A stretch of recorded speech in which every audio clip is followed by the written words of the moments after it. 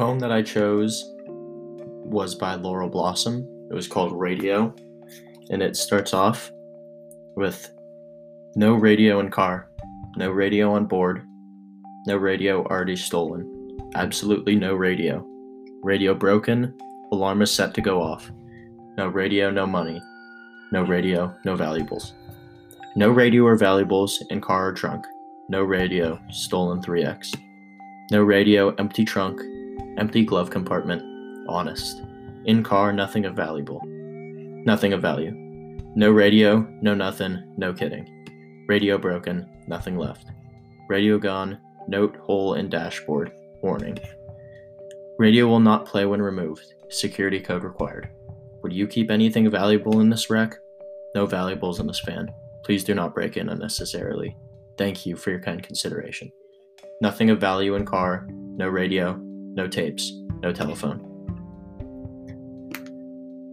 This, Laurel, starting out with this poem, I feel does a very good job of just sending her emotions of kind of a stressful tone and just gives it directly to you. As soon as you finish reading this poem, you kind of just get hit with that emotion.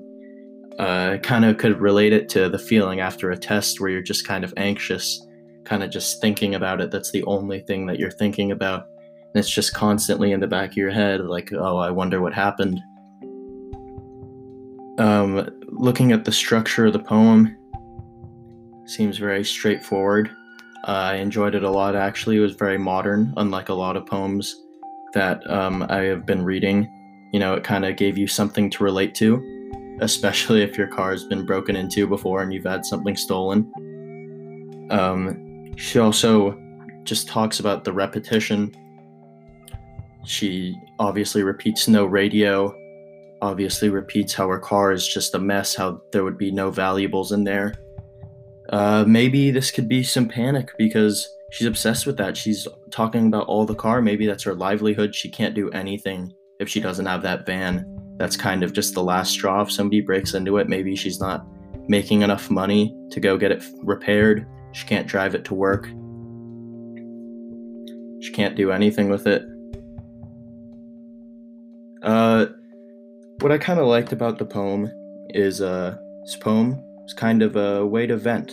You know, maybe her car did actually just get broken into, and this is the first thing she could think of instead of going on Twitter and tweeting about it or just sitting in her room and yelling into a pillow. She goes, hey, let me release some of the stress by making a poem about it and just saying how distraught I was.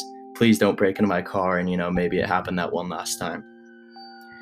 You can also interpret this poem pretty differently. Maybe Laurel's throwing you a curveball, and she actually just got a really brand new, really cool new radio, and she just put it in, and she's just trying to trick you, saying that there's no radio in the car, there's nothing valuable, who would break into this piece of junk.